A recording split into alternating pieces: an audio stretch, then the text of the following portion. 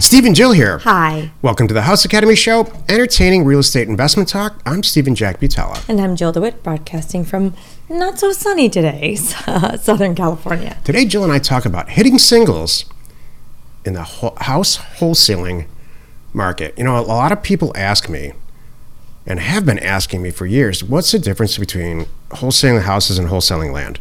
It's true. And everybody, well, most of the people know here, we cut our teeth for decades, Jill and I, buying and selling land. And, you know, because of real popular requests, or a tremendous amount of requests, because on the Land Academy show, Jill and I talk about wholesaling houses. Right. You know, why don't you start a House Academy program and talk about wholesaling houses? Because we know how to do it. We've been doing it. And it's kicked in. And now they ask us, why? What's the difference? This is the difference, what this show is all about today. Exactly. Single after single after single, you can buy a house for a couple $100,000 and sell for $230 or $240 pretty quickly if you price it right and do everything mechanically correctly, or at least some version of that. Mm-hmm. With land, it's not as mechanical. There's a little bit more of an art form to it, but you have the opportunity to hit some bigger base hits and sometimes some home runs. So if you're like me, I'd rather hit singles all day. Exactly. Consistently and predictably. Exactly. Before we get into the show, though, let's take a question posted by one of our members on the houseacademy.com online community. It's free. Amy asks, are lockboxes a good way to give potential buyers access to a property, or should I/my BOG, boots on the ground, always be present? Love it. And I don't. No, honestly, most of the houses, we buy them, we take them in inventory, we own them, and they're empty. And honestly, especially, I don't do it with individuals, but and most of the people that, if I'm in this situation, it's either another investor or a realtor, and I trust them, and the house is empty, and we have lock boxes, we track who goes in there, and I have no trouble doing that. Yeah, I mean, the big answer here, that what she's getting at is, do I have to show every person? Do I have to be involved in the sale of this house? Right. You know, we're data people.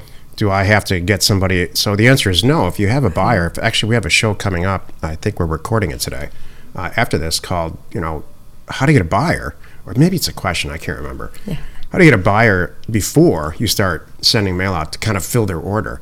And if you do that correctly, which is how Jill and I do this, we have buyers lined up before we actually send mail out most of the time. You just kind of give them a key. Like you know. Lockbox is perfect. Yeah. That's what we do. So the lockbox thing really applies to real estate agents and to like a retail sale. And so no, we don't, while we do have lockboxes, we only share it with a couple of not wholesalers, a couple of, look, we sell to people who renovate houses. Right. We don't sell to the retail people, and a lot of the problems that go on, or the deal drama, let's say, that goes on has to do with those retail sales, not so much wholesales. Right. Because the people that are involved in renovating houses are professionals. Mm-hmm. They'll run through the house and they'll tell you 30 seconds. Real quickly, probably looking from the outside, whether or not they want to do the deal. They just need a quick eyeball inside. And this is totally appropriate, and I would feel comfortable and safe with it. Heck yeah. Yeah. I've had no issues, especially the condition that we're buying them in. They're not going to run off with a 1930s oven. Yeah. That would be funny. I mean, we've seen those. The vast majority of Jill's day these days is talking to sellers of houses. Right. And so can you imagine putting a lockbox on any of these houses after, you know, we buy it? I don't think we've ever put one on the types of deals that we're doing. What we're doing, lockbox? We're filling an order in LA County right now for people who are cash buyers who are going to tear down these houses and put up small apartment buildings. Right. It's very specific. And so yeah, they don't need to see the asset at all. I'm not sure they're even going to go look at the house at all. They haven't yet. Right. You know, and the feedback is I love the lot. We're going to bulldoze the house, and it's a SFR. Mm-hmm. So I guess that's my whole point to this, and this whole episode today is, if you watch HGTV. Are we starting the show now? Are we starting the topic? Sure. Okay. Today's topic, hitting singles in the house wholesaling market. This is the meat of the show. Thank you. Sure. Whole point today is, if you watch HGTV, And you see how the shows they're renovating houses, and they talk about buying these houses sometimes at auction, sometimes they buy them from a municipality. They all have some way to buy these houses, and including our way. Although I've never heard anyone talk about it our way.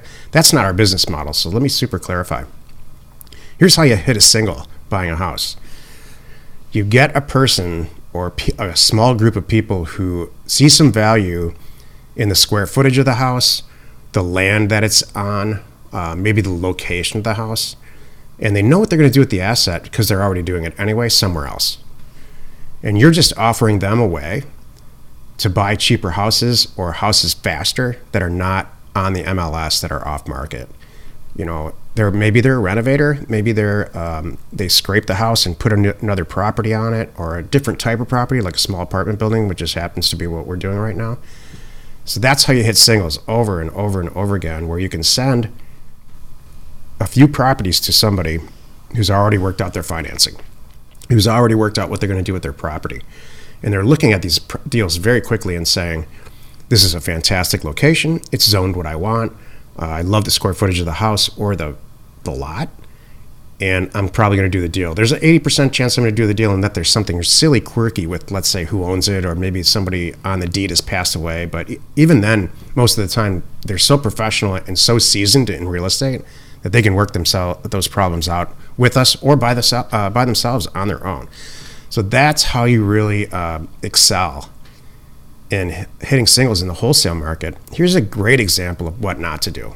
And I feel confident in saying this because actually I think the next show we're recording is what not to do, but I'll allude to it now.